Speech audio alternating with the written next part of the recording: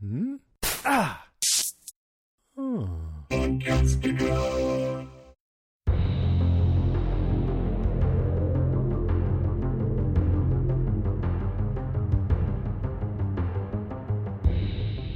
everybody, I'm Rima.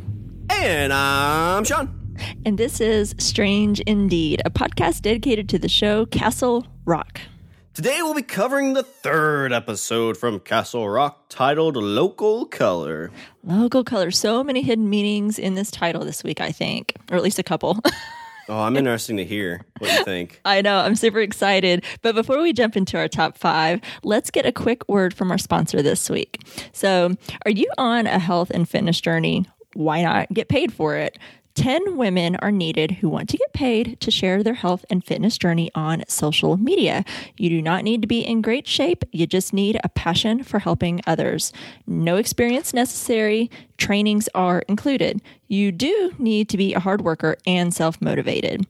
Email insideout.fitlife1@gmail.com for more information. Yeah, and I know we've been hitting on this pretty hard because this should be more of like a January type thing. It's like, you're getting out of the holidays, you got that extra, few pounds. You're like, oh, I got to get ready for that beach bod. I'm the opposite. Like, I want to get that snowsuit bod. Like you're there and like everybody's like, I can't tell if he works out or not because he's wearing a snowsuit. But I've been hitting on this pretty hard. I'm sure everybody's like, we get it, Sean. You want to be a beast. And I do want to be a beast, a nice, cuddly beast. And so I have been doing one of these programs for the last about 2.5 weeks now. And I'm kind of in that third week of moving forward with this. And I'm feeling a little bit stronger. I'm going up in weights. I'm feeling good. I'm down a few pounds.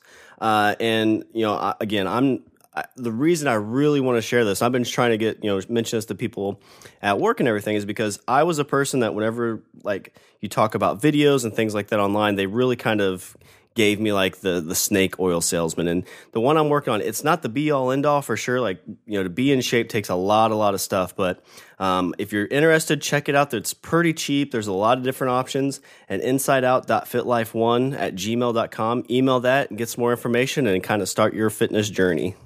Sweet. Thanks for sharing. Okay, so let's jump into our top 5 this week on Castle Rock. I'm going to jump in with mine because I got to get this out right off the top because it freaks me out every time. And my number 5 is creepy kids. Oh, yeah. There's a few of them in this, wasn't there? Why always the creepy kids? I mean, really, this whole mock trial and stuff that they have, these weird rules, this courtroom, that they're governing over, and this like teenage judge, whatever, and has these weird rules for these kids and stuff. Just super creepy. And then super creepy how they all like turn on Molly and yelling guilty at her. I mean, I'm sorry. If you did not get some serious Children of the Corn vibes from this whole scene, then I don't know what to do with you. And very similar to like Children of the Corn, all the parents were gone. A little bit different circumstances. They said moms are out drunk, dads are in Shawshank. And Molly's like, all of them? It's like, oh, well, I get what this town's about now. Yeah, no kidding. So I don't know. I just had to get that out of the way. Nothing gets me more. And if you've listened to some of our past podcasts, anytime this comes up, creepy kids just freak me out. It just gives me just creepy vibes, and I usually have nightmares. So I just have to get that out of the way. What did you think about that whole scene, Sean? This actually is my number 5 as well. I just titled it Derek. But yeah, you have the creepy little kid. So I had a little bit more of a poltergeist when she sees the first kid in the yard. And instantly I'm like, okay, why is this kid playing in the yard by herself at night with it looked like Christmas lights or something? Yeah, I thought it kind of looked like a little bit like a torn up electrical cord or something. Yeah. And you can kind of tell like either Molly doesn't have any like parenting instincts, or she just this town doesn't care, because she's just like, hey, where's Derek? I need my fix. Mm-hmm. Okay, we'll keep playing with that wire. Hope it's not hot. Bye. Totally. I thought I had when they're sitting there doing this thing, like I thought maybe they're doing kind of like an Animal Farm reenactment. I've caught bits and pieces of the book Animal Farm, and I thought there was a trial at some point because they're all wearing like animal masks, and it kind of had that vibe, and like she was the human there that they said was guilty. I may be wrong, that may be a stretch, but I kind of, for some reason, thought it kind of gave me like an Animal Farm vibe. Interesting. I thought that just added to the creepy factor for me. I don't know. I don't know what Animal Farm is. I'm sorry to say, but maybe I believe it's a take on. Is it a take on socialism? Maybe. Okay. But the idea is like these animals become cognitive. And they start taking over, and they're like, "Oh, well, the farmers are the ones holding us down," and so they kind of take over, and then soon it's like, I think it's the pigs, maybe. One of the animals is like, "Well, we're smarter than you, so we should actually get more and make more decisions." You know, but it starts out like, "Oh, we should all be equal," and it's like, "Oh, well, actually, we're smarter, so we should get more." Oh, but actually, these ones aren't very smart. You guys should do this work, even though you don't want to. You should, because that's how we deem it. Interesting. I think it was written in like the 60s or 70s. So okay, and I've caught bits and pieces of it. I think there was a movie, but I got that's the kind of vibe I got because I thought there was like a court scene in there with the animals. Those masks just definitely added to the creepy factor. I mean, I would have been completely freaked out even if they had just been, just plain face, without any type of mask or anything on their face. But the fact that they were wearing all of these animal masks just really added to the creepy factor for me. I don't dig that at all. And it just really, I mean, it was great. It was great to be spooked out because I do love to be scared. That is why I watch these types of shows and movies and things like that. But sometimes it takes me a little over the edge, and the creepy kids and creepy, these weird masks looked like homemade, looked like they had a project day. Okay, everybody make your masks for the creepy courtroom scene that we're going to do, and then we're all going to wear them in this courtroom thing. So I don't know what that was all about. Why, I don't know that we'll get that answer or if it really matters, but it was just kind of weird, why. What who is Derek? What is he doing there? Where are all the parents really gone?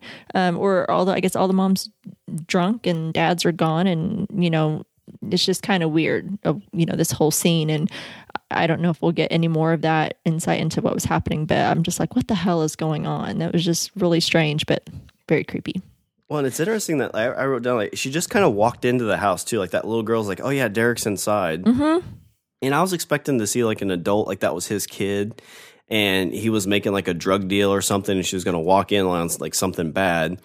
But she just wanders into this house and is like, "Hey, I don't care what the hell you kids are doing. I need to find Derek because I need my fix. I need my pills." Yeah. And it was weird too, where like Derek is like, "Oh, just play along." Afterwards, is like, "To the death house." Like they had a place called the Death House.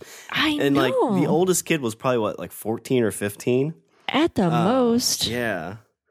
Yeah, and you mentioned that little girl, the first little girl that she saw just lying there in the middle of like these, those little houses or cottages, whatever they were, and she's just out there in the dark by herself. She looked like a little toddler, like 2 or 3 years old. And yeah, she didn't look very old. I know, it was so weird. And then Molly's like, she looks down at her, and like you said, she didn't seem to have very good child relational skills or something. And she's like, "Where's Derek?" And that little girl that little girl was creepy in her own little way, just kind of slowly turns and points. And I'm like, wow, you're kind of smart for that age, I guess, to know to know exactly what she's talking about or whatever. I don't know. Maybe it was just, I don't know. I was totally just caught up in the whole thing and like, what the hell is going on here? And I was just really taken aback. I don't know if it shows like Molly's kind of mentality or not, because I'm the kind of person, if I'm walking around and I see a dog just wandering by itself, I try to go up to it and see like, well, does this dog belong to anybody? Like look for a collar.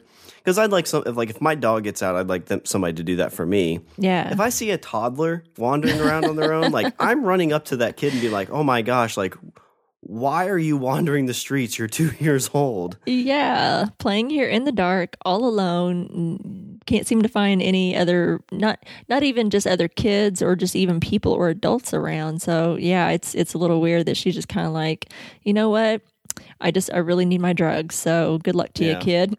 Well, and I don't know if that's like a drug mentality or if that's something that just because this is Castle Rock, that's, I won't go into too much spoilers, but like the new Derry kind of had that mindset where people are just like, weird things happen and we just don't ask questions. Yeah, and they just don't question it. if that's kind of the same thing here. I think that it is. I mean, I think that's kind of what, at least that's the vibe that I'm getting. People, it's like weird things happen, but nobody really questions it. They don't question all the murder suicides and things that happen. It's just like, oh, it's just bad luck or something. They don't really, and it's like, like you said, and I mean, we're going to be talking a lot of Stephen King here, folks, so I'm sorry if we spoil you on things, but like you said, in It and in Derry, it's like, all these kids go missing in that period of time, and I won't give too much away, but every so many years it seems that people or kids are disappearing and just they don't question it. It's just like, it's just a thing that happens, and no one really, they don't question it. They're not really concerned about it. And you see that a lot, especially in the new one. So yeah, I kind of get that vibe here as well. So, I mean, this was my number 5 as well. So kind of touch on a little bit more. Do you think that these kids and Derek is going to play a bigger role in this series? Or do you think this is just kind of a one-off, like, hey, guess what? There's packs of these kids that just hang out and like have weird, death houses and trials. And if you run into one, you're probably going to get arrested by the cops. I feel if it goes something like that, it's going to be a little too Children of the Corn. But I'd be okay if this was a one-off. Like maybe we don't ever get an explanation. This is just one of those weird, quirky things that we don't question because it's in Castle Rock. Maybe we'll get some type of an explanation, but I'd be okay if I don't. I mean, I kind of want to know a little bit about what the hell's happening. But again, I think that the story is bigger than this creepy little coven thing that they've got going on with these weird kids and Derek and whatever the hell he's doing with these kids. So I'd be okay if it was just a one-off. And so whenever you think of Children of the Corn, do you have a tough time not doing the Outlander scene? Because I do. Like, I want to do it right now where he's like, Outlander! We have your woman! Outlander! Maybe you don't hear so good. No, I know. Okay, I had to get it out of my system. You've mentioned Children of the Corn like 3 times. So I know. I had to get it out. I know. I understand, but now I'm not going to sleep tonight. Thank you. No, I totally get it. Nope. Those kids, that's just wrong. I'm sorry. It's just wrong. I can't. I have enough cornfields around me here. If I was completely surrounded by them in that movie, I'd move ASAP, get the hell out. Yeah. It's just not safe, people. It's only happened once with me, but I know like kids can, like your own kids can be creepy. We've got our kid set up so he can't really get out of his room at night just because we don't want him wandering the house. So you got him leashed? Yeah. So we haven't had that, like, I wake up and he's at the edge of the bed. Because the other reason is, like, I'd be scared. I'd wake up and he'd be just staring at me with those beady eyes, and I'd freak out and, like, punch him. And, you there's no way you could be like, oh, I didn't mean to punch my kid. If you punch your kid, like, it's never a good thing. No. It's not good when your kid scares you and then you run screaming from the room and knock them down on the way out. Well, as I've said, if anyone who's been a longtime listener of us, then I have talked about it before that my kid was one of those creepy kids that when she was around between 3 and 5 years old, this happened almost every single night. Not quite every night. It was enough. It happened often enough that it was disturbing, but there was never a pattern. You couldn't really distinguish a pattern of when it was going to happen. So she would, I'm a night owl, and I would be up late at night, and I would, after I'd put her to bed, and usually almost always between like 10 and midnight or somewhere just really late, she would get up in the middle of the night. And when she was really little, she had really long hair, and she would wake up in the middle of the night, and I mean, this kid was quiet. She would sneak up on you. So sometimes I would be in bed already asleep. Sometimes I'd be awake watching TV, and she would just all of a sudden appear, not say a word, and just kind of her head would be just slightly down, and her hair was in her face. And it was very disturbing and frightening. I love my little girl. I really do. She's not so little anymore, but I was about ready to like throw some holy water at her or something. I don't know. It was not good. She used to do that to me quite often. And it was just because she had to get him to go to the bathroom. But she couldn't. It's like she was sleepwalking. You'd ask her, baby, what's wrong? Are you okay? Do you have it bad? And she wouldn't speak. That was another thing that was just creepy. So after I got used to it, just lead her to the bathroom. I just quietly grab her, lead her by the shoulders and take her into the restroom. Make sure she did her thing, and then get her off to bed, and then she was fine. But it was creepy as fuck. So anyway, sorry folks, boring you with my story. My kid would be mortified probably if I told that, if she knew I was telling that story. Good thing she doesn't listen to me. Anyway. But yeah, your number 5 kind of tied into my number 5. So I like it. What in do you sync. have for your number 4? Number 4 is The Shining. Yes, I think that, I had that written down. yeah, so I think that we can officially say now that Molly Strand does have what we know as The Shining. She can feel what others feel, like literally, like Henry got burned himself, and she flinched and could feel it. And That's not all she could feel. did that. Yep. Yep. I wasn't gonna. It's not a Stephen King story if there's not some weird, like, teenage sexual stuff going on that makes you slightly uncomfortable. Yep. Just a little bit uncomfortable. So yes, feel other things as well, and she can hear thoughts. So, and she can, and she says that things happen when her and Henry are together. So I'm like, well, like what? I mean, is it? I don't know what she meant by that. I know that she mentions that Henry is kind of like that song she can't get out of her head, that he's, like the Bee Gees, which I like the Bee Gees, by the way. I don't want anybody. That song probably. Maybe. But I just thought that was really interesting. It's also a nice little Easter egg, kind of throw that in a little bit. We don't hear it called that, of course, but, that's, of course, in our Stephen King universe, what we know. Her affliction, as I think her sister called it. I don't know if they called it an affliction, but that's what I'm saying anyway.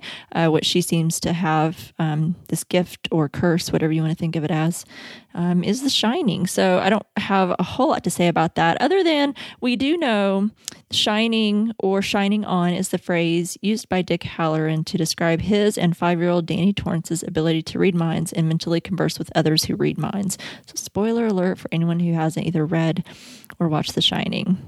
But I thought it was worth mentioning because it clearly plays a really big part in this whole story, and I think moving forward, it's going to play a really big part. Yeah, so this, so I think we're going to kind of touch on a lot of the same things. So this was my number 2, and I kind of titled it Molly and Henry because they kind of have some extra connection. But yeah, I kind of was asking myself, like, does she have The Shining out? So I'm really glad you mentioned that. The time I kind of like figured that I think that's what it was when she was doing her speech in front of the mirror, and she's like, "I'm a 5th generation maniac." So it's kind of like, like is this a family thing? Let's see. Just kind of going through anything else that you didn't touch on that I need to for that. So they feel things. Yeah, I think that's pretty much all I had too. Cool. Yeah, I like it. I feel like, yeah, it's gonna be a big thing. It's worth mentioning and having being listed in our list of things. So I'm glad that you had that as well, because definitely I think we're gonna find out more. Like, we got these flashbacks of her and Henry. We get to see a little bit more of that. We got little tiny glimpses of it last week, but we definitely got a lot more of it this week. And I think that it's definitely going to play a lot bigger part, and we're going to get probably more exposure into her past there. So really, really good stuff. So what's your number 4? All right, so my number 4 was just Molly's dream sequence. So Molly was a really, really, and I'm not going to call her Amy this time. I'll call her Molly. I'll call her by her real name. So Molly had a really interesting dream sequence. We found out that she was the one that killed Henry's dad.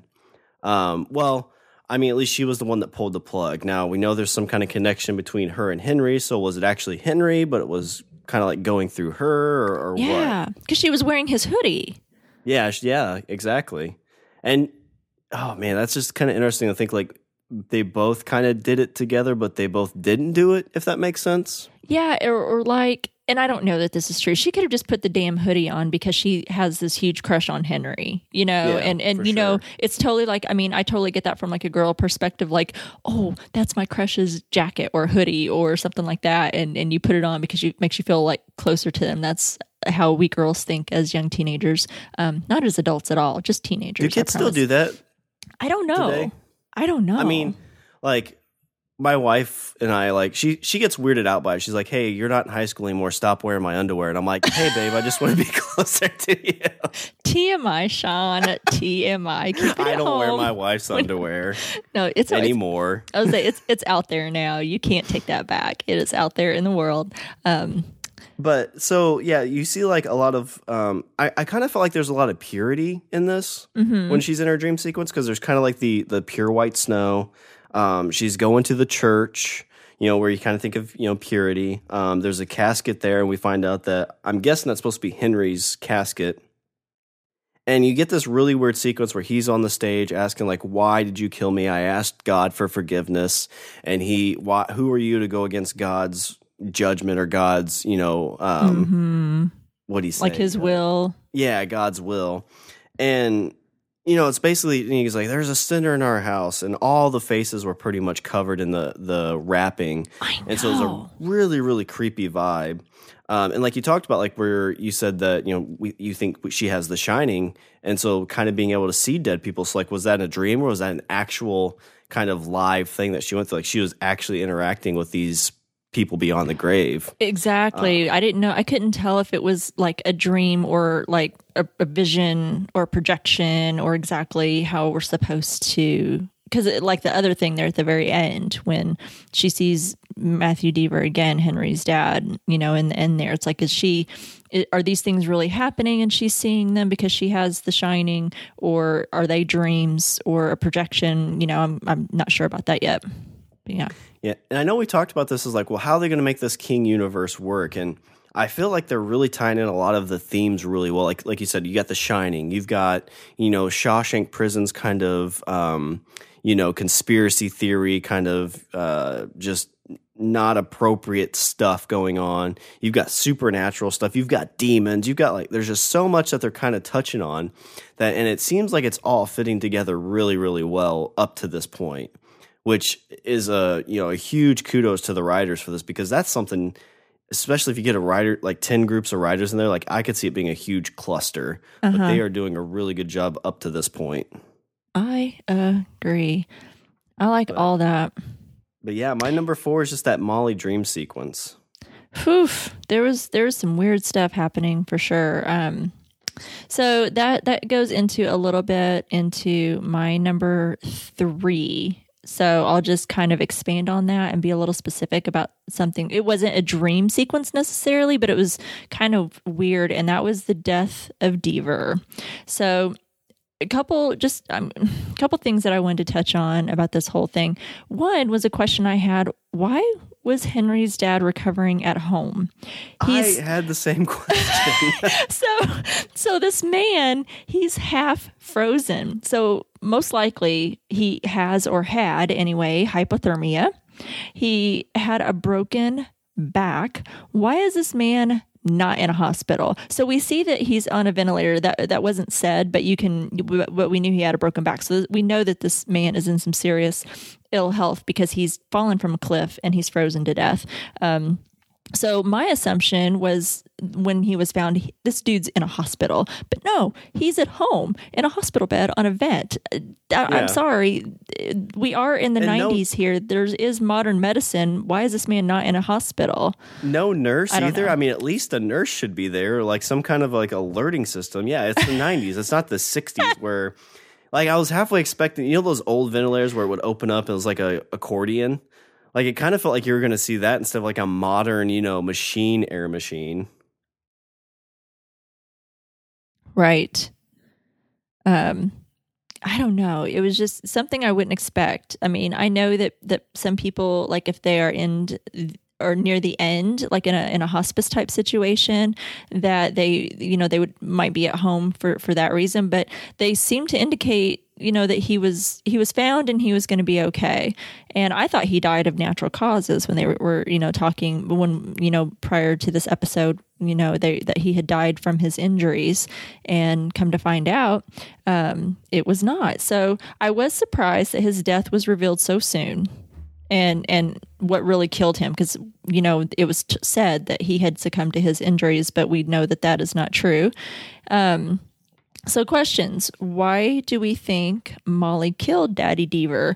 Did she sense something from him? Did he do something evil? Was he going to do something evil? Was it something he was going to do to Henry? Was she protecting him? I don't know. because we did talk a little bit about, at least in this sequence, she was wearing Henry's hoodie. So when you talked about, or when you mentioned that, like, were they doing this together? It kind of made me wonder too, like she was headed that way on her own. And that was really kind of creepy, the way that she headed over there. She's in her nightgown. It looks really damn cold. They were talking in other episodes about how cold it was. Yeah. Like it was, what was it, like 11 below or some crap whenever it was something like Alan ridiculous. Pangborn. Yeah, like when Alan Pangborn found Henry, and he's like, my God, it was, it's 11 below. How are you? You don't have any frostbite. Were you inside? So it has to be pretty cold whenever they did find Matthew Deaver. So here she is. She's out there in her nightgown, no coat, no shoes, just barefoot. And she walks into the house, puts on Henry's coat. Like I said, it's something you can definitely relate to when you're a teenage girl, and maybe even if you're a little bit older. There's nothing nicer than your guy has left his shirt around or his jacket and it smells like him, and you just kind of you cuddle with it, you sleep with it when you miss them or something, or you just kind of wrap it around you or something. I don't know. Maybe I'm kind of weird. Sorry guys, that's going in a weird place. But so anyway, and then side note, why did Henry's dad take him to the woods? Yeah, this kind of ties into my number 3. So okay, let's talk about it. You were talking about her walking in the cold, and that's something I noted pretty quick because she's in her nightgown. She didn't seem to be, have any breath like she did in her room. Mm-hmm. So we know when she was in her room, she was connected to Henry somehow. He was cold, she was cold. Right. As she's walking through, she's not cold. So I think at this point, Henry's not cold. Wherever Henry is at this point, he's not cold. Oh. So either he is. Sean. Yeah. So I just got goosebumps. Yeah. I mean, he either is inside somewhere else, like inside safe, or he's not in Castle Rock. Like he is somewhere projected somewhere else. And if she feels if he's warm and she feels what he feels, that's why she wasn't cold when she's out there, practically just barefooted and walking in freaking cold ass snow. I'd be hopping around and I don't even know what, like a penguin on drugs or something, trying to get my ass out of that cold. You walk through that snow after being inside, it burns. It cuts like glass. Yeah, especially when it's that damn cold outside. I mean, it hurt. Yeah, like I said, it's not just cold; it physically hurts. That's really good. Maybe that's why, because she almost seemed like she was almost trance-like, right? Yeah, for sure. I mean, that's what's kind of like. Well, is Henry's rage what did this? Now, so the part. So I kind of called this Henry's relationship with his father, and you were kind of alluding to this. It's like, well, why does Dad take him to the woods? And the part that so when we get to young Henry and young Molly, the first thing we see is Henry burning a videotape, and he says, "Fuck you, Dad." Yeah. Now, if it was anything else, maybe it was a Little League tape or, Dad trying to make you play baseball or something like that you didn't want to do, you're like, screw this. In Stephen King's world, where lots of bad, creepy things happen, I don't want to guess what was on that videotape. I don't either. Because you see, he is very upset with his father, and it's not oh my God, my dad's a jerk. It's my dad's not a good guy. Yeah. And Molly invites him to his room, and she's kind of telling him oh, well, I feel what you feel. I know what's going on.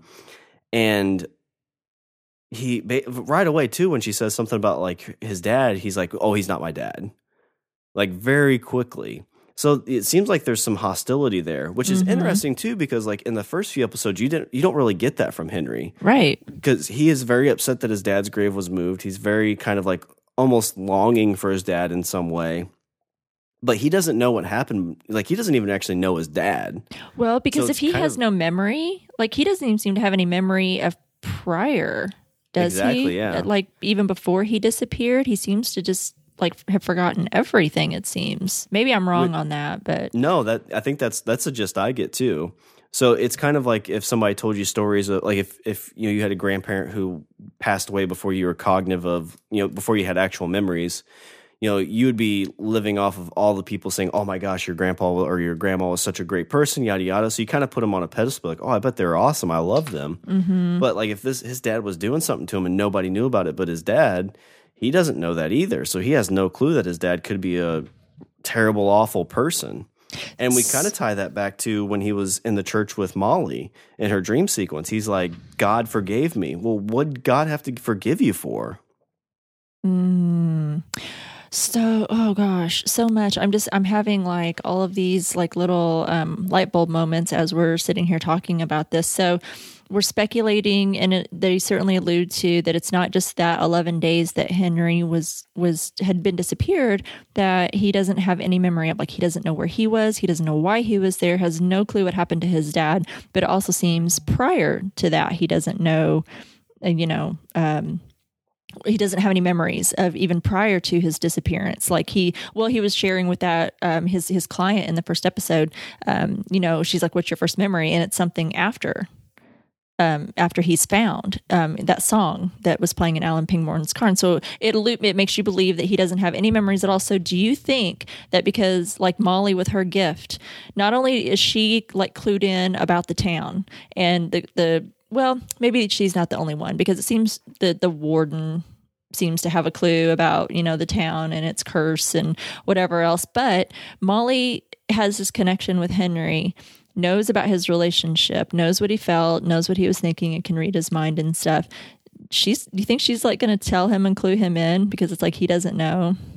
Well, so when he first shows up, she's very much like, I can't talk to this guy. I can't like interact with him. One, I think because she explains like when she's with him that like he's her song.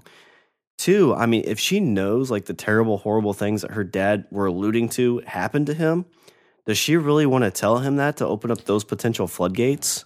I don't know. I think she's going to have to eventually. I think that the only way, like she's fighting all of this right now, like she's trying to take those drugs to kind of suppress, being able to feel and hear these things. And then of course, being around Henry, it's even worse, because I think she has this really strong connection with him. I think that in order to get this out of her, like she's just going to have to like purge this. I think she's just going to have to purge it and acknowledge it and just let it out. And that's the only way that she's going to like be better, I guess, or to like stop fighting it and just accept it in a way. Yeah. That's what I'm kind of getting at.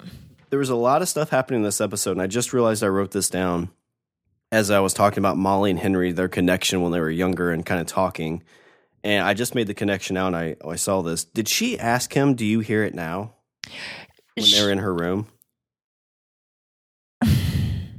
If she did, I didn't hear that. I heard it from Henry's dad when he took him out in the woods. He asked him. I'm sorry. That's where I heard it. Okay. Yeah, he says, do you hear it now? Which is kind of what the Shawshank prisoner asked him at the very, very end. Yes, that he asked him the same question whenever they finally get face to face. Do you hear it now? And that's how I feel like all this is. We talked a little bit in the last episode about how all these connections and how everything's like tied together, and how is Warden Lacey tied with Matthew Deaver, Henry's dad, and Alan Pangborn, and this boy, I think, being found around the same time, this kid being found around the same time as like Henry, or this disappearance all those years ago. And I feel like just all this is connected, and that really kind of brought it home for me when he repeats that same thing. Mm-hmm. Ugh. Yeah, but that ties kind of into my number 2 or my number 3 with your number 3, which is just kind of Henry's relationship with his father. Yeah, very interesting indeed. Interesting relationship, because Henry's an orphan, right? We found that out. That it wasn't like he was adopted as I don't know that they really go too far into the age, but he was an orphan. So where did he come from? Where did Henry come from? Why was he an orphan? And why was it just happened to be a pastor that adopts him? Like, is and I'm just like, I could be completely off, and I'm just totally throwing shit out, and seeing what sticks to the wall here. Could Henry, we keep talking about what's the evil. I think it's too obvious for it to be the kid, but what if it was Henry?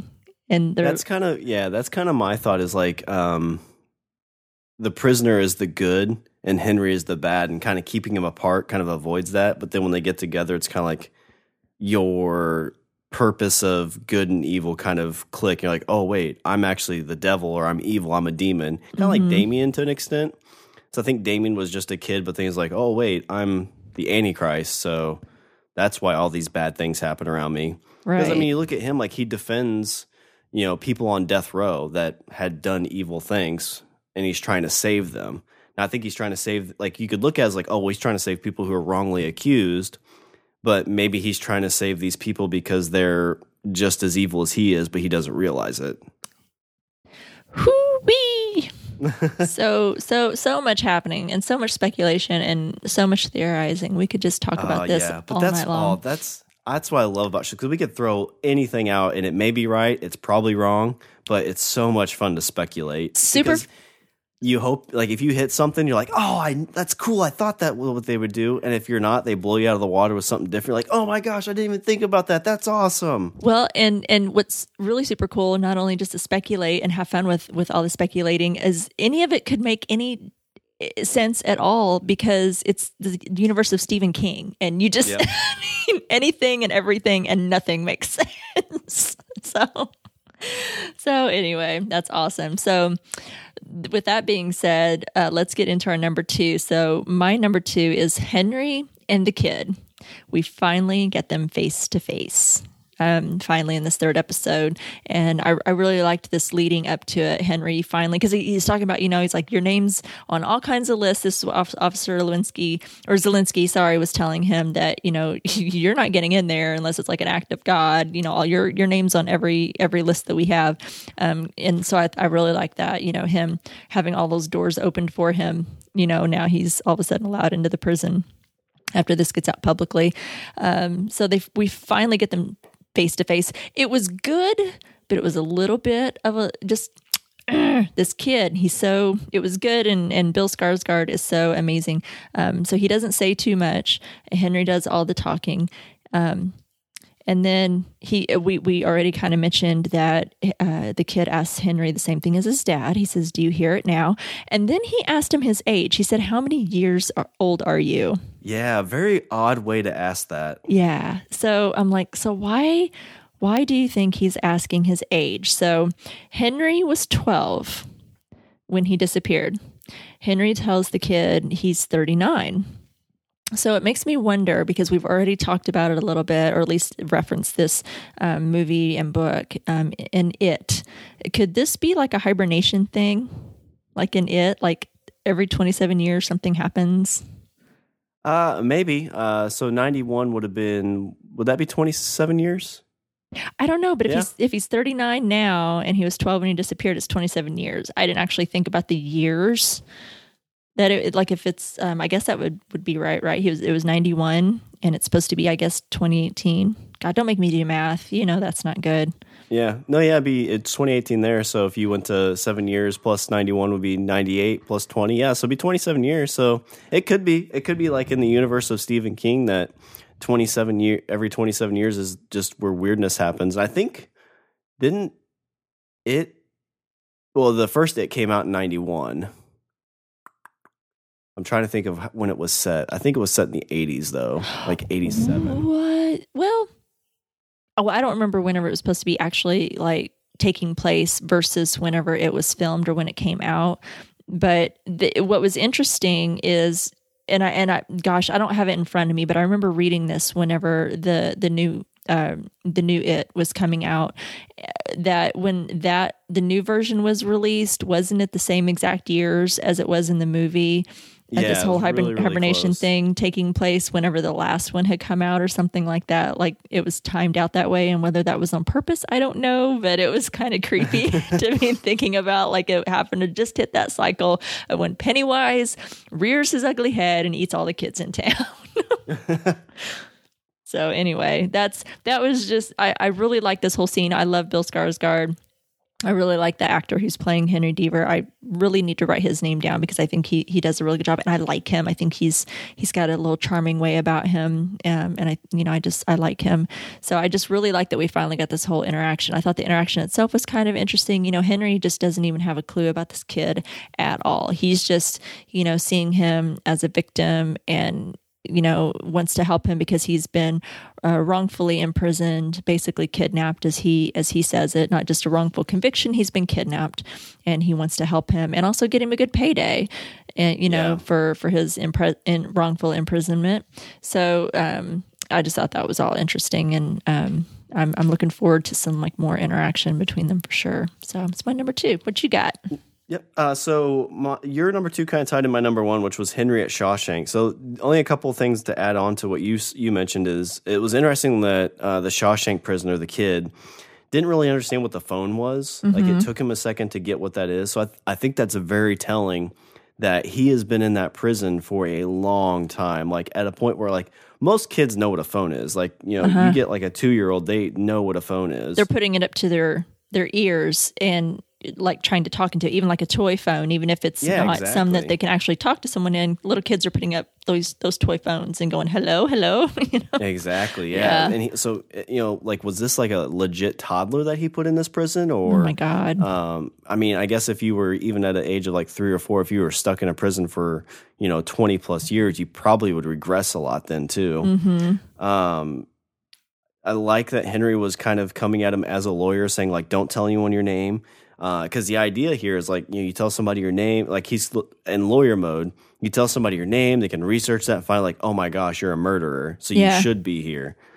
Because the prison really wanted like, hey, we're going to give him like $1 million+ bucks. We're going to let him go, no questions asked. Take him out to the border with that money. It's more he'd make in a lifetime, and then he'd sign this NDA, and then just we'd be done. Scars or the Shawshank prisoner asked about has it begun. But it's like, well, what has begun? And then I thought Henry had a really good line here when he's talking about, he's like, I'm suggesting we go with the tried and true, go fuck yourself. The Latin phrase, go fuck yourself. And he's like, but it sounds better in Latin. Everything sounds better in Latin. Yeah. So yeah, that kind of tied into my number 1. I like it. And see, then he's asking him, do you hear it now? He's asking him, how many years old are you? And what was the has it begun? So it's like, well, what has begun? And why does it matter how many years have passed or how old he is? And asks him if he, do you hear it now? So it's like, that's why it makes me feel like there's like a cycle of something happening in Castle Rock. And it just reminds me of, It. And it's Derry, right? Derry and It. I get all those damn towns confused, whether they're the real towns or fake towns in Maine. That's awesome. Oh my goodness. I'm getting all kinds of goosebumps just talking about this all over again. Oh yeah, it's pretty creepy. I know. So, okay, so that goes into my, did you get your number 2? Yeah, so okay.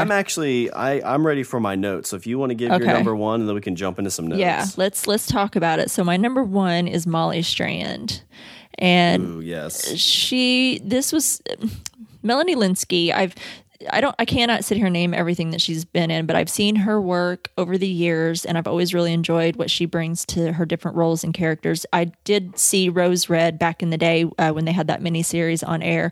Feels like a gazillion years ago, but it was probably, I think, somewhere in the maybe not 90s, maybe the 2000s somewhere. Honestly, I'm so sorry if that's wrong, people. Alcohol. So I'm going to say. She was a total standout this episode. This was her episode to shine. She was fantastic in this role, and I just give her all the applause because she knocked this out, and I really enjoyed her. She did a great job, and I really liked this particular episode. We got more of her and a little bit. What I liked about it is because it makes you wonder, we as an audience, how are we supposed to feel about her? Is she a murderer or was she protecting Henry? So I really like that. It's like, well, I don't quite know what to think of her just yet and how we're supposed to make out about her. And I think that the title of the show, Local Color, refers to her more than the local cable access show. I think she's the local color of Castle Rock and Castle Rock County. Then also, who or what is destroying her house and why?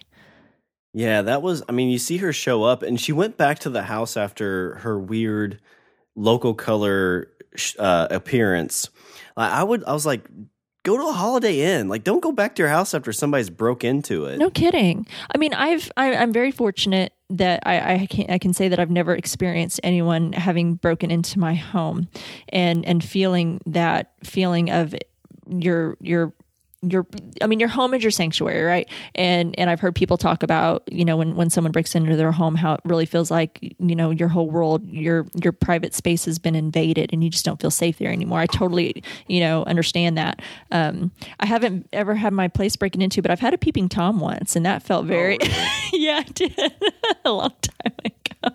And that was creepy. I mean, that was like a total like invasion, and that threw me off, because you just always feel like, oh, somebody's theirs, or that it's going to happen again or something. So my little taste of something like that. So yeah, I'm like, why is she still going back there? It's like, I don't know if she seemed a little off put by it, but yet kind of took it in stride at the same time.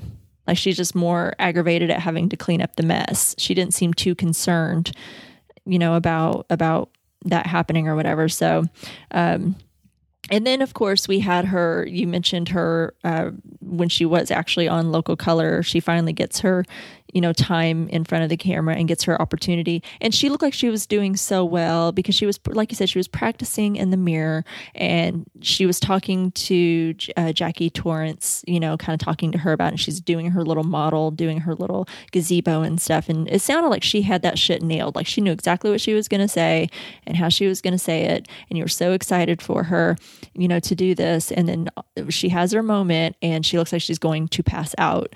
And so I really like, you've got the host, and I don't know what his name was. He says, some folks might question whether Castle Rock requires such a radical transformation. Now, what would you say to neighbors who, like things the way that they are?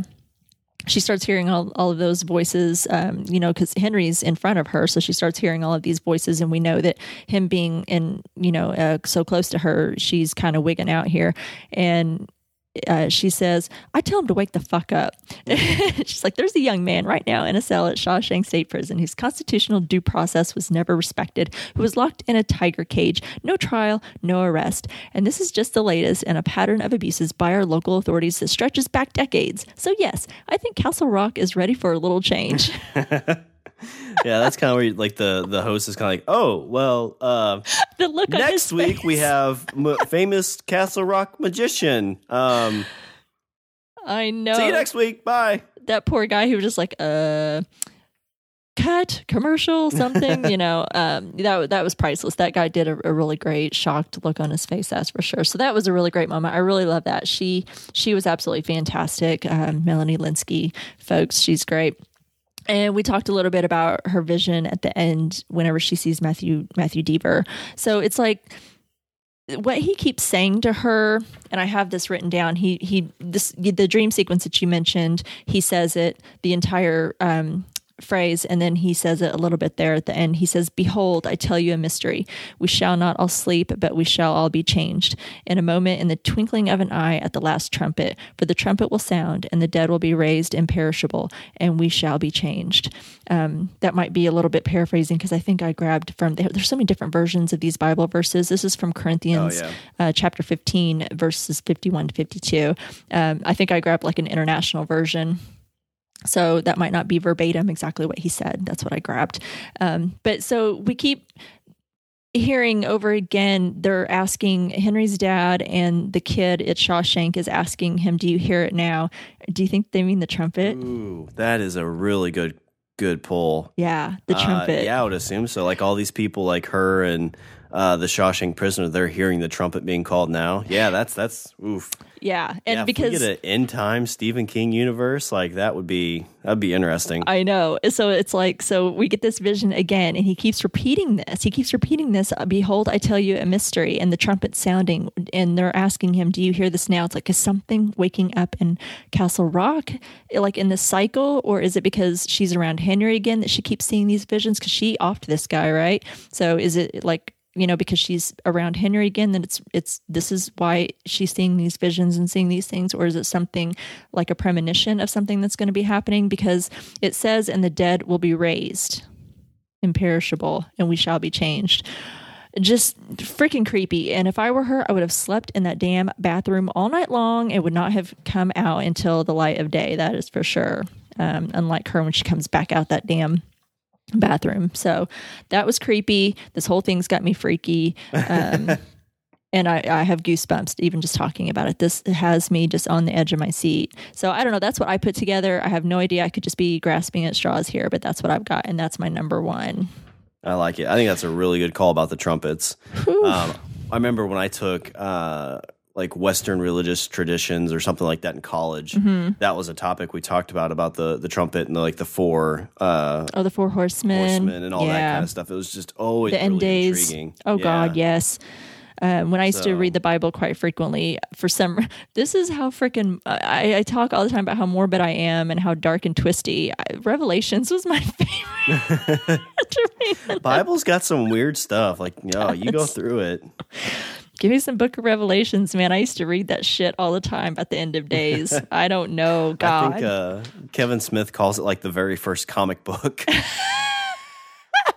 Because of some of like the stories of good versus evil and, just all the stuff that's in it. Yeah. Yeah, really good. Okay, so let's get into our notes. I know you've got to have some good stuff. So let's hear. I'm going to let you go first with your notes. Yeah, so I got quite a few different things that came up that I thought was interesting. So one of the main ones, and there's not much on this specific piece, but it's noted when Henry goes in and talks to the guard to bail out Molly. The guy there, the bailiff or whatever he'd be called, he basically says that, like, everybody works at Shawshank. Like, everybody works there somehow. Yep. So you're definitely getting, like, this town, as crappy as it is and as, horrible as it is, the only thing we have is Shawshank Prison. Yeah. So it kind of gives that whole, like, you take that away, this town completely dies. There a lot of stories, I think it kind of has that feeling of like, oh, well, this is the only thing that keeps people here, and Shawshank is kind of that thing. A funny note, when Molly was coming out of the prison, she talked about her roommate, the prostitute, who could unhinge her jaw like a python. I giggled a little bit at that. Yep. The other thing I thought was interesting is when Henry got the phone call from Shawshank, the name on it was maybe Shawshank Prison. Yeah. I thought that was interesting. So when he gets called into Shawshank, it was really interesting that the second visit with the new warden went a little bit different. She was a little bit more less confrontational. She was a little bit more welcoming. Very friendly, wasn't she? Yeah. It's like, we got off on the wrong foot. It's kind of like that old toothpaste commercial. And he goes through it, lets her do her spiel. He's like, you know what? I think I want to see my client. And by the way, it was toothpaste, it was dandruff shampoo. Shampoo, not toothpaste. Yeah. So kind of a nice little dig, like, hey, you should know who you're messing with. Let's see we got to see. I don't think they mentioned the kid's name, or I can't remember her original drug dealer. They're making s'mores with a blowtorch. Yeah, which I'm a huge fan of s'mores. So if you got to get them any way you can, that's a good way to do it. Is it? That doesn't leave aftertaste or something from the blowtorch? I don't know. My wife and I, when I was dating her, she had a gas stove. So we would cook our s'mores over that, which I think would be fairly similar. But it's like natural gas, not like propane. Isn't that what those little torches run off? Is those little mini like propane tanks? Yeah, so it may not have as good of a taste like you were saying. I've never done it, so I don't know. But that's what that struck me as a very kind of druggy thing to do. But like, oh, and why do you have a blowtorch? Like, why are you carrying that around? That's true. I thought of that. I was like, why do you just randomly have this blowtorch in the middle of this parking lot or off to the side of this parking lot, wherever they're at? Yeah. Making s'mores. It was kind of random. I think, again, going back to the guy that was the bailiff or whoever it was, when they're talking, Henry was asking about the old Warden Lacey's car. Like, did you find anything? And the guy, like, it's very recent that this happened. This guy has very crude humor about it. Yeah. He says, oh, just a couple gallons of water and we found 2 trout. Yeah. That's what was in his car. It's like, wow, like that's dark. Yeah. This man committed suicide and you're just casually talking about, and about 39 gallons of water and a couple trout. It's like, oh my gosh, that's harsh. A couple good notes about Molly. So when she was talking about downtown Castle Rock, she put a gazebo down there because the Torrance girl asked about it. And she said, well, every revitalized downtown needs a gazebo. And there was a little bit of an Easter egg, I think, when she's walking out. Did you see her sign? It was Molly Strand, sales rep, live like a king. Oh, I did see that. Yeah. Do you think that's thought that was interesting? Yeah. I want to talk a little bit about Jacqueline Torrance. Okay. So the only time I've seen her that I can recall is when she sat down and talked with Henry, and then when she just randomly shows up and is talking with Molly. So, she helped her carry stuff out, but I feel like there's something with this character because I haven't seen her interact with anybody else. She was there with the warden. I'm trying to remember if she talked to the warden or not. She might have.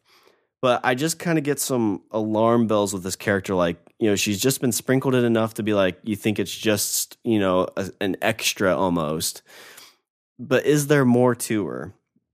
I think with a name like Jackie Torrance, there's probably more to her.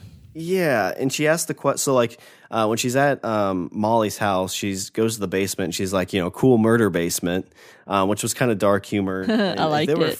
Yeah, and if they were friends, I would expect her to maybe have seen it before. But she's very curious about like if Henry actually killed his father. So she asked, did he actually whack his father? So trying to figure out. Very obsessed because she was talking to Henry about it. Exactly, yeah. And my last big note is kind of around the Shawshank prisoner when he's eating alone.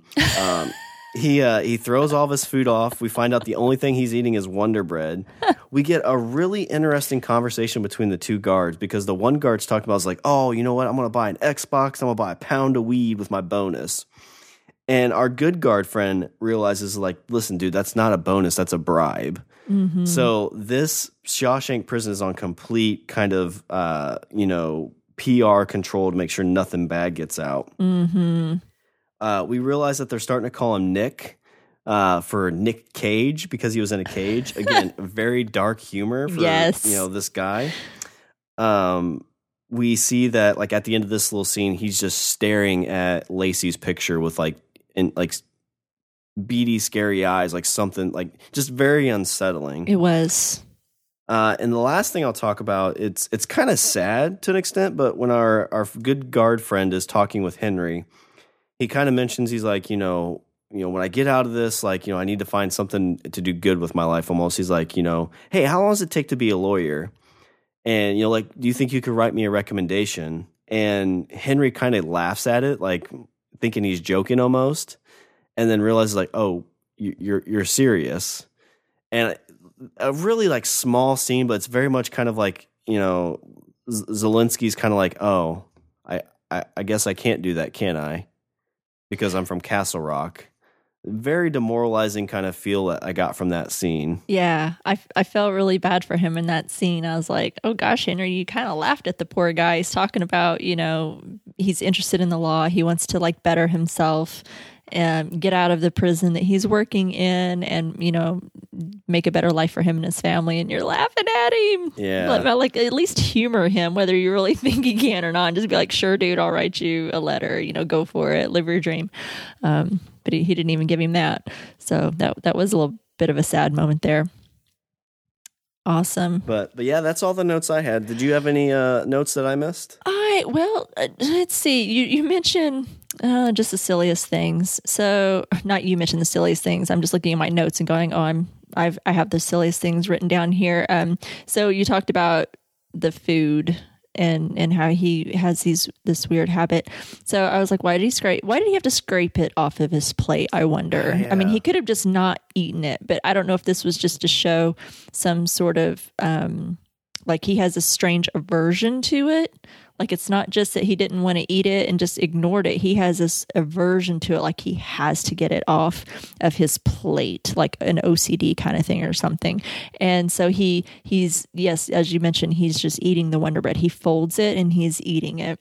So I wonder, gosh, is that the only thing that he had? Is that the only thing that he likes, what the warden fed him? I don't know. Was it like a legit bread and water diet, like in a prison?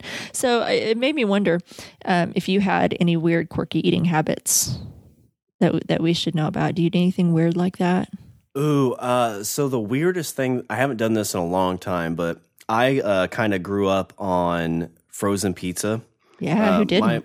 My mom wasn't like a big cook. She can cook some things fairly well, but like she just wasn't a great cook.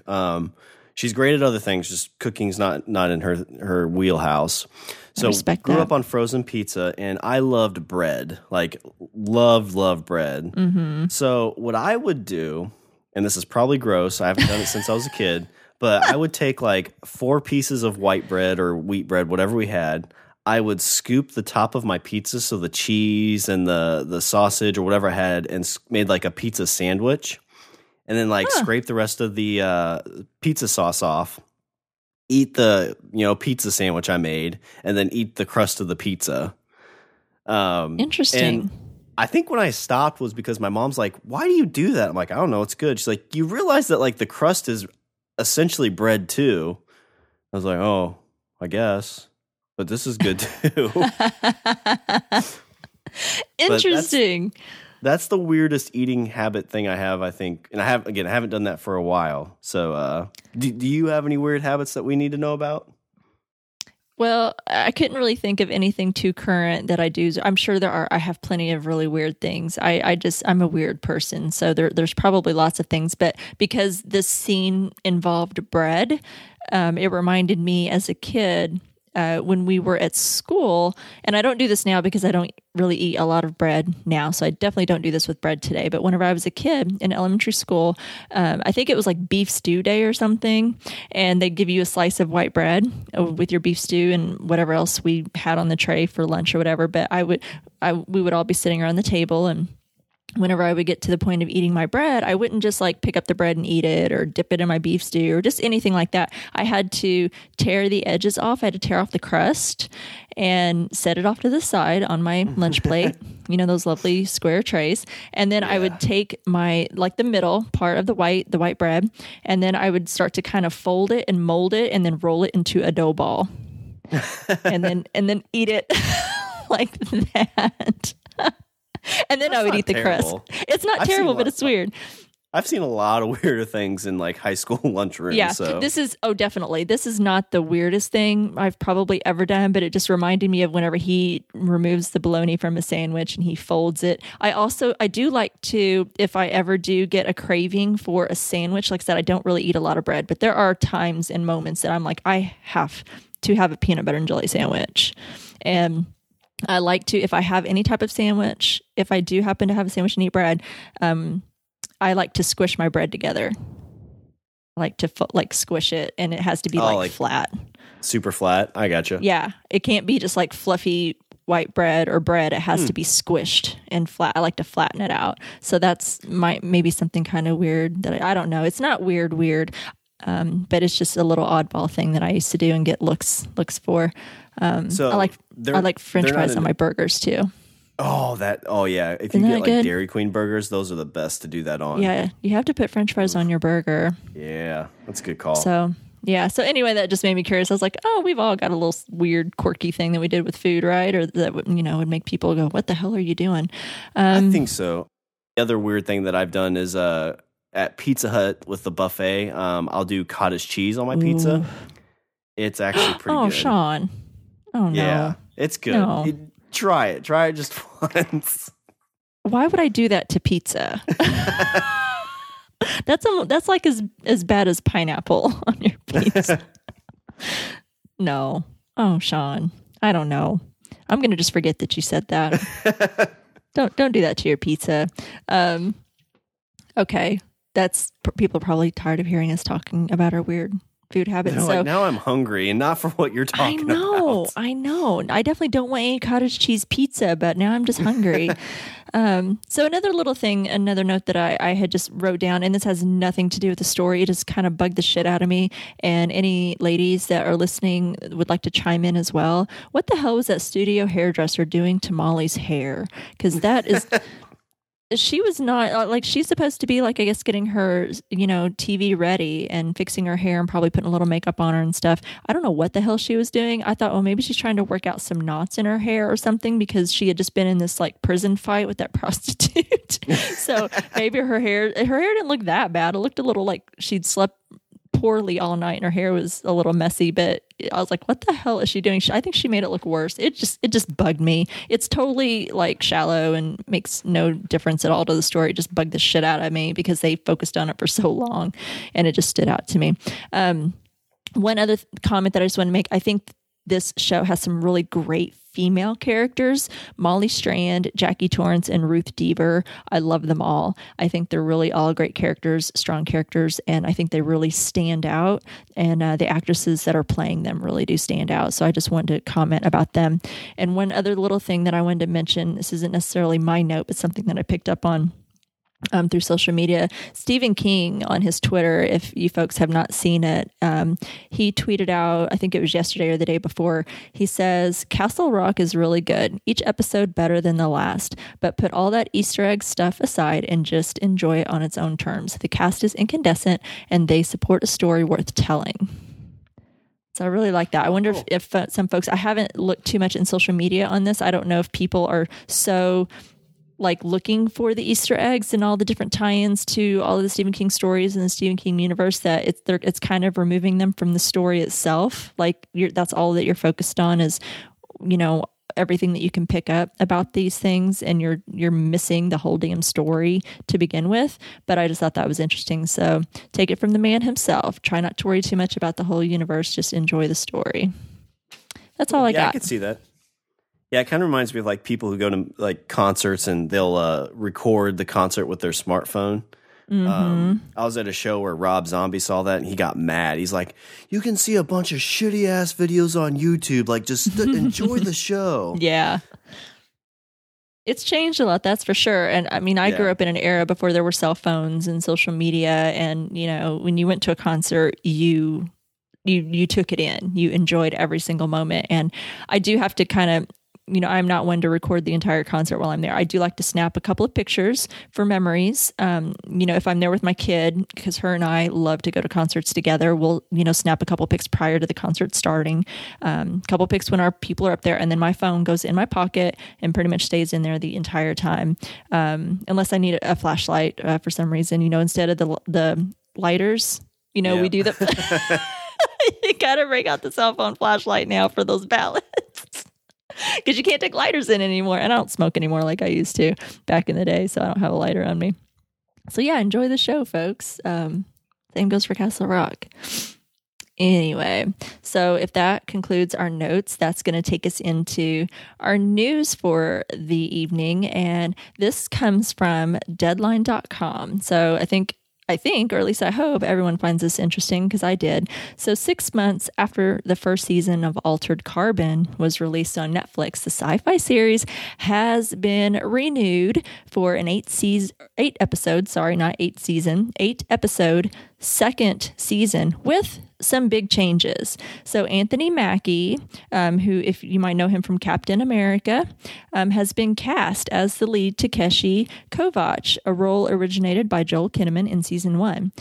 Behind the scenes, Alison Schapker is joining the series as executive producer and will serve as co-showrunner alongside creator executive producer Leta Kalgridis, who was showrunner on season 1.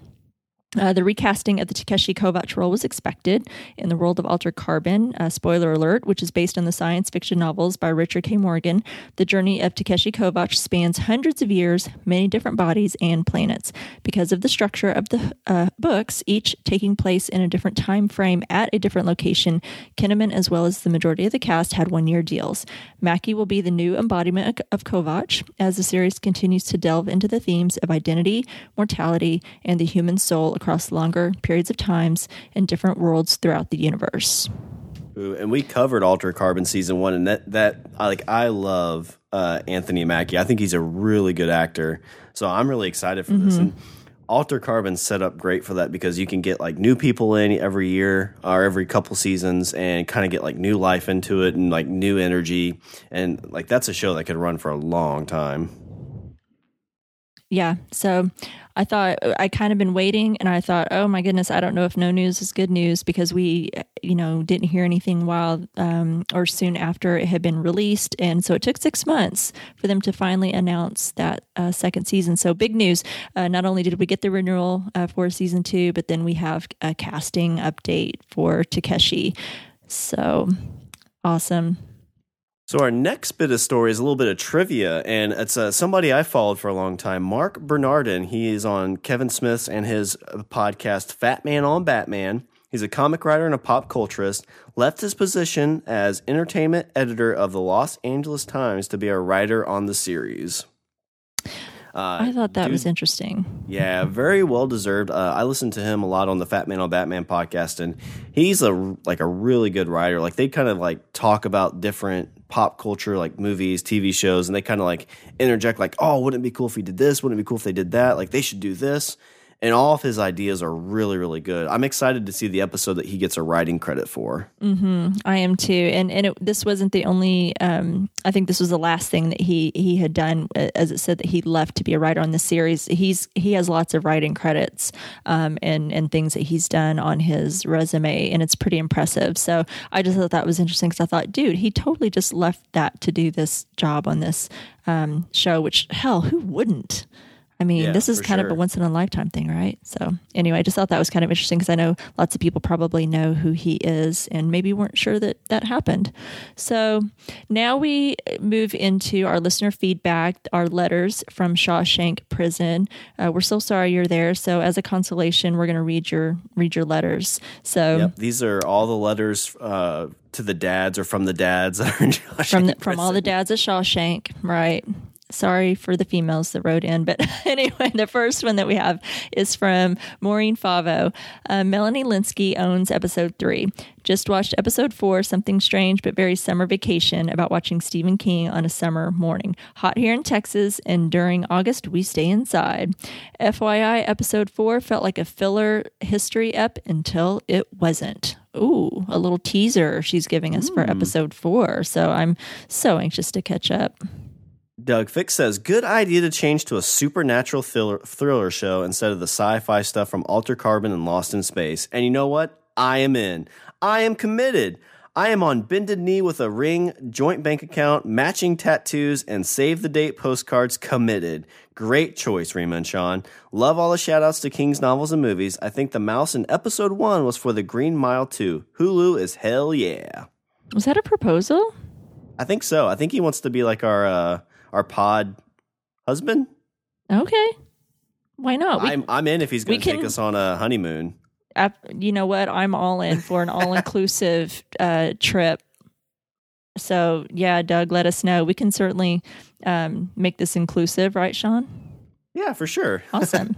All right. Next one is from Sheldon Scott. He says, I loved episode 3. Molly Strand is my favorite character to watch so far. We get to find out about her empathetic paranormal powers a bit more.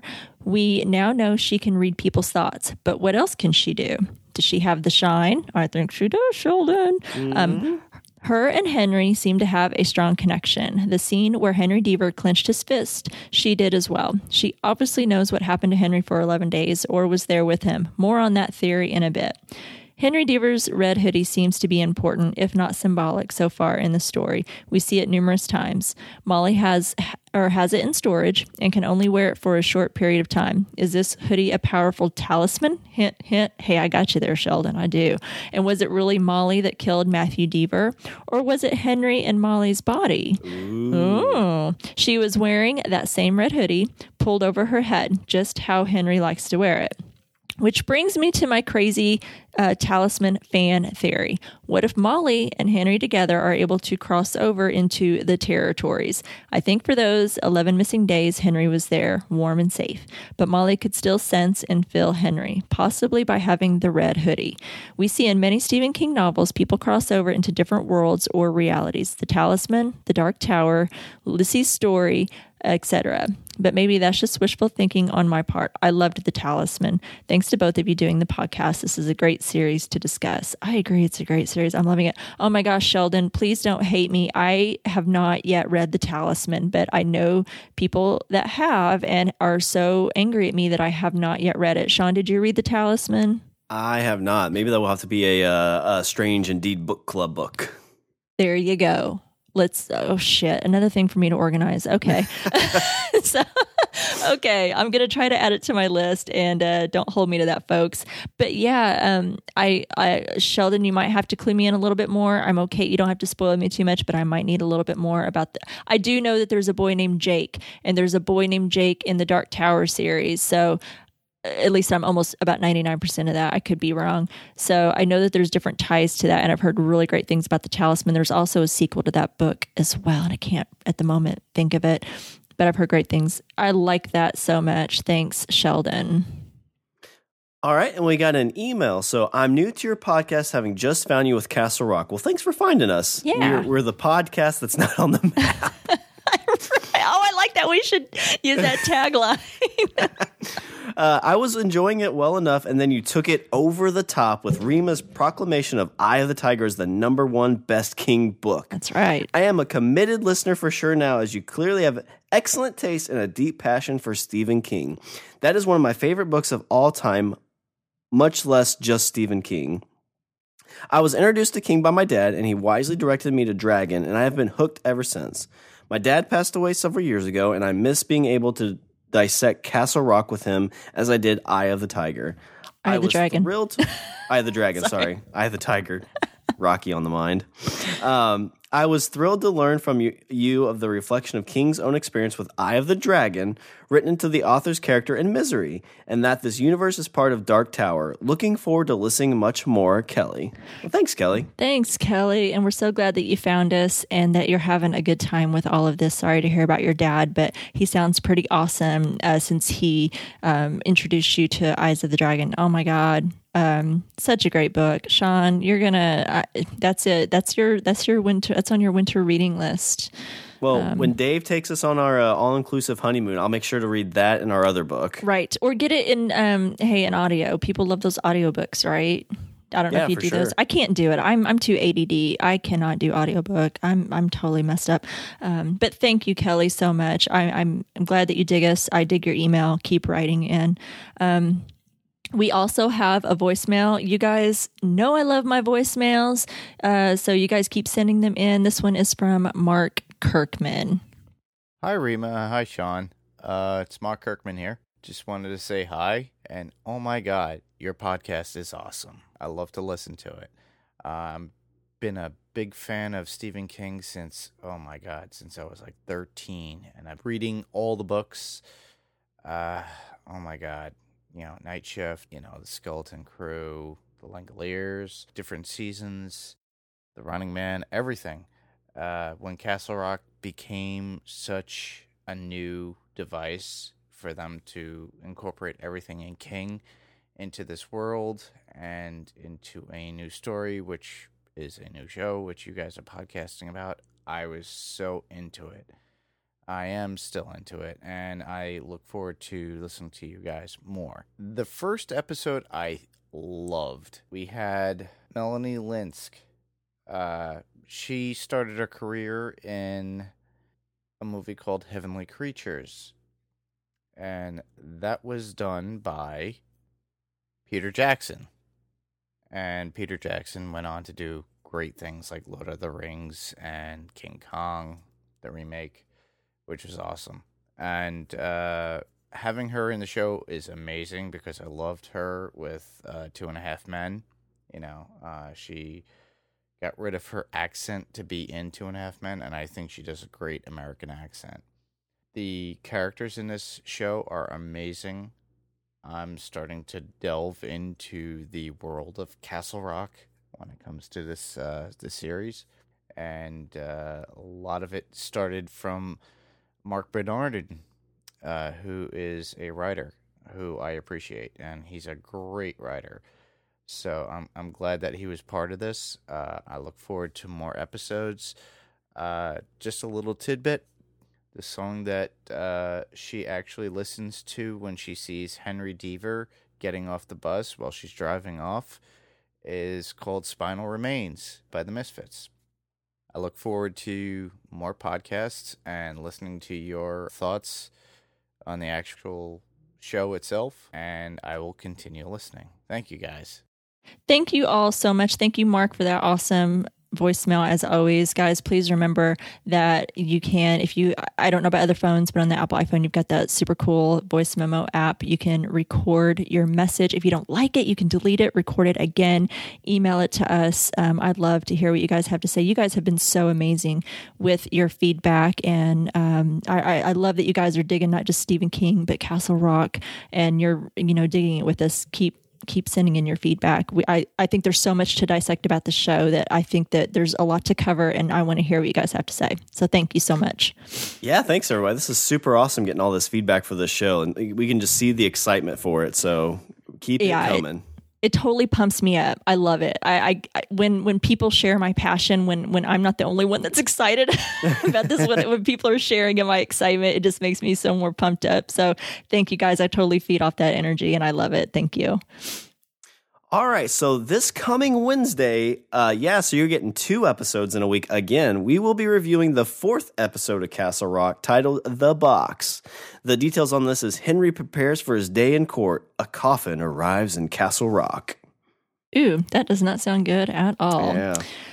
Well, we are really excited for you to travel to Castle Rock with us, if you dare. While visiting, you can follow us on Twitter at StrangeTcast. You can like us on Facebook at www.facebook.com/StrangerTcast, and you can check us out on Instagram at strange_indeed_pod. You can email us at strangerthingscastpod@gmail.com, and you can also find us on the TV Time app. You can find Strange Indeed and a bunch of other great podcasts on Podcastica.com. Go out and leave a review for Strange Indeed or any of the other great Podcastica podcasts on Apple Podcast. Yes, and make sure to check out Sean in his other podcast, The Language of Bromance, that comes out every Sunday. Yeah, if you don't get enough of me here, get a little bit more of me there. Can never get enough of you, Sean. All right, well, that's our show, episode 49, Local Color. Until next time, I'm Rima. And I'm Sean. And Kelly Hawthorne is strange indeed.